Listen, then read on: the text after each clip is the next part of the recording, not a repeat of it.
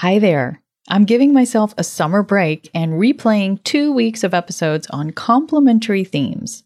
First up is the power of creativity and how to invite more of it into your life. And then I'm replaying a week of episodes on perfectionism to help you deal when your inner critic starts judging your creative efforts. I hope you have a chill 2 weeks. And in the meantime, I will be posting some pics and reels on Instagram, where I'm Kate Hanley Author. I hope to see you there. And finally, it's been a while since I made this ask. Would you take a few seconds to give How to Be a Better Person a rating or a review? It really does help new people find the show, and honestly, hearing your thoughts is like a vitamin B shot for my soul. They definitely put a pep in my step, so thank you in advance for taking the time and sharing your thoughts. And now, on with the show.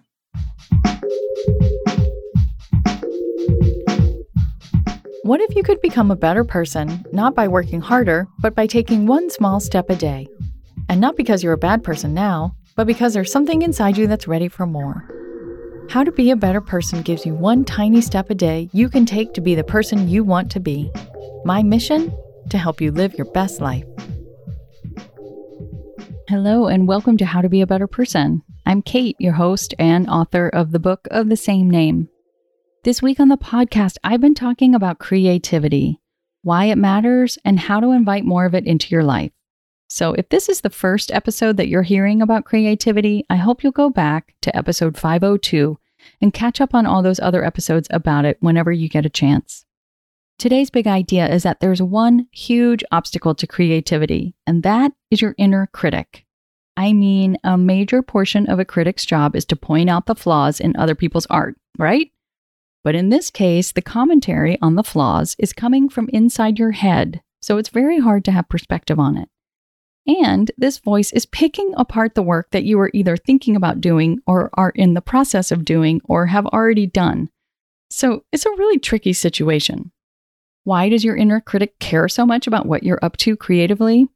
Well, your inner critic, which I also refer to as your ego, is obsessed with keeping you safe. And it believes that the devil you know is the better than the devil you don't. So it's going to try and convince you that anything new you're either thinking, doing, or trying to create is either dangerous, as in it could open you up to ridicule, or bad, as in a waste of time. The inner critic is basically trying to help you not look like a fool for doing something badly.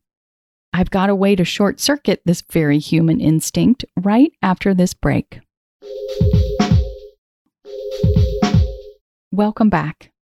Okay, so your inner critic doesn't want you to open yourself up to ridicule because you created something bad, right? Well, here's the way around that inner negative Nelly. Let it be okay to do your creative pursuit badly. Let it be a waste of time, or a waste of ink, or paint, or guitar strings, or what have you. You have every right to stink up the place. Basically, you want to say to your inner critic, I hear your concern, but I'm not worried about it. This may sound like a ridiculous, maybe even childish thing to do, but it's actually very sober and adult of you. When you were a kid, you didn't have the perspective to know that the only way to get good at something is to be bad at it first. Now you're old enough to know that A, doing something poorly really isn't that big of a deal, and that you will in fact survive it. And B, you have the executive function now to know that believing your inner critic when it says, oh, you can't do that, you're so terrible at it, is a surefire way to stay terrible. I mean, there aren't many 100% guarantees in this life, but not doing something is a surefire way to never get better at it. Am I right? Anne Lamott, who wrote my favorite book ever on writing, Bird by Bird, talks about what she calls the shitty first draft, which Brené Brown also talks a lot about. She was inspired by Anne Lamott, although Brené often calls it the SFD. And let me tell you, when I read Bird by Bird many decades ago now, and realized that it was not only okay, but an expected part of the creative process to create something that at first appears completely shitty, was a huge weight off my shoulders. Because the shitty first draft isn't the end. It's just the beginning. It's the middle point between a vague idea and a finished piece. The simple act of creating is how you figure out what in the heck you're even trying to do in the first place. Here's a quick excerpt from Lamott's Bird by Bird that has stuck with me the most. Just get it all down on paper because there may be something great in those 6 crazy pages that you never would have gotten to by more rational, grown-up means. There may be something in the very last line of the very last paragraph on page 6 that you just love, that is so beautiful or wild that you now know what you're supposed to be writing about, more or less, or in what direction you might go. But there was no way to get to this without first getting through the first 5.5 pages. Okay, that's the end of the excerpt. Back to me now. Creativity isn't about nailing it. Creativity is about flailing around. It's about not knowing how it's going to turn out and being vulnerable enough to be bad at something. You can always refine what you create later, and thank God for that. Your tiny assignment is to try something creative and allow yourself to do it just horribly. I mean, really stink it up if that's what needs to happen. What's on your list of things that you're curious about that you made in Tuesday's episode number 503?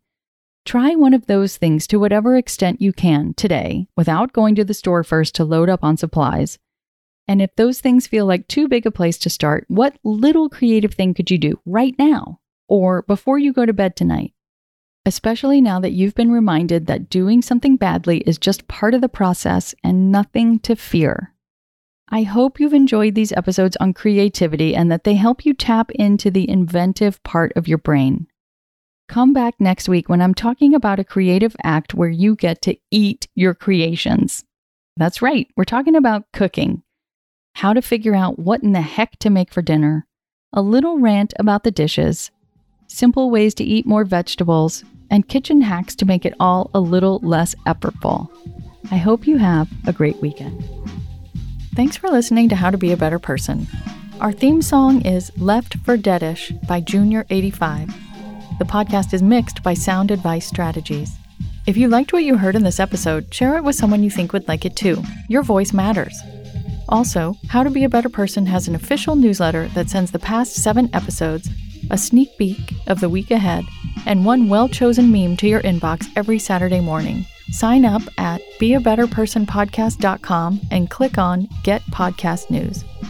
I also love to hear from listeners. I mean, I love it. Send me an email by clicking on the Contact Kate button at beabetterpersonpodcast.com, tweet me at Kate Han, Katehan, or find me on Instagram at Kate Hanley Author. I look forward to connecting with you.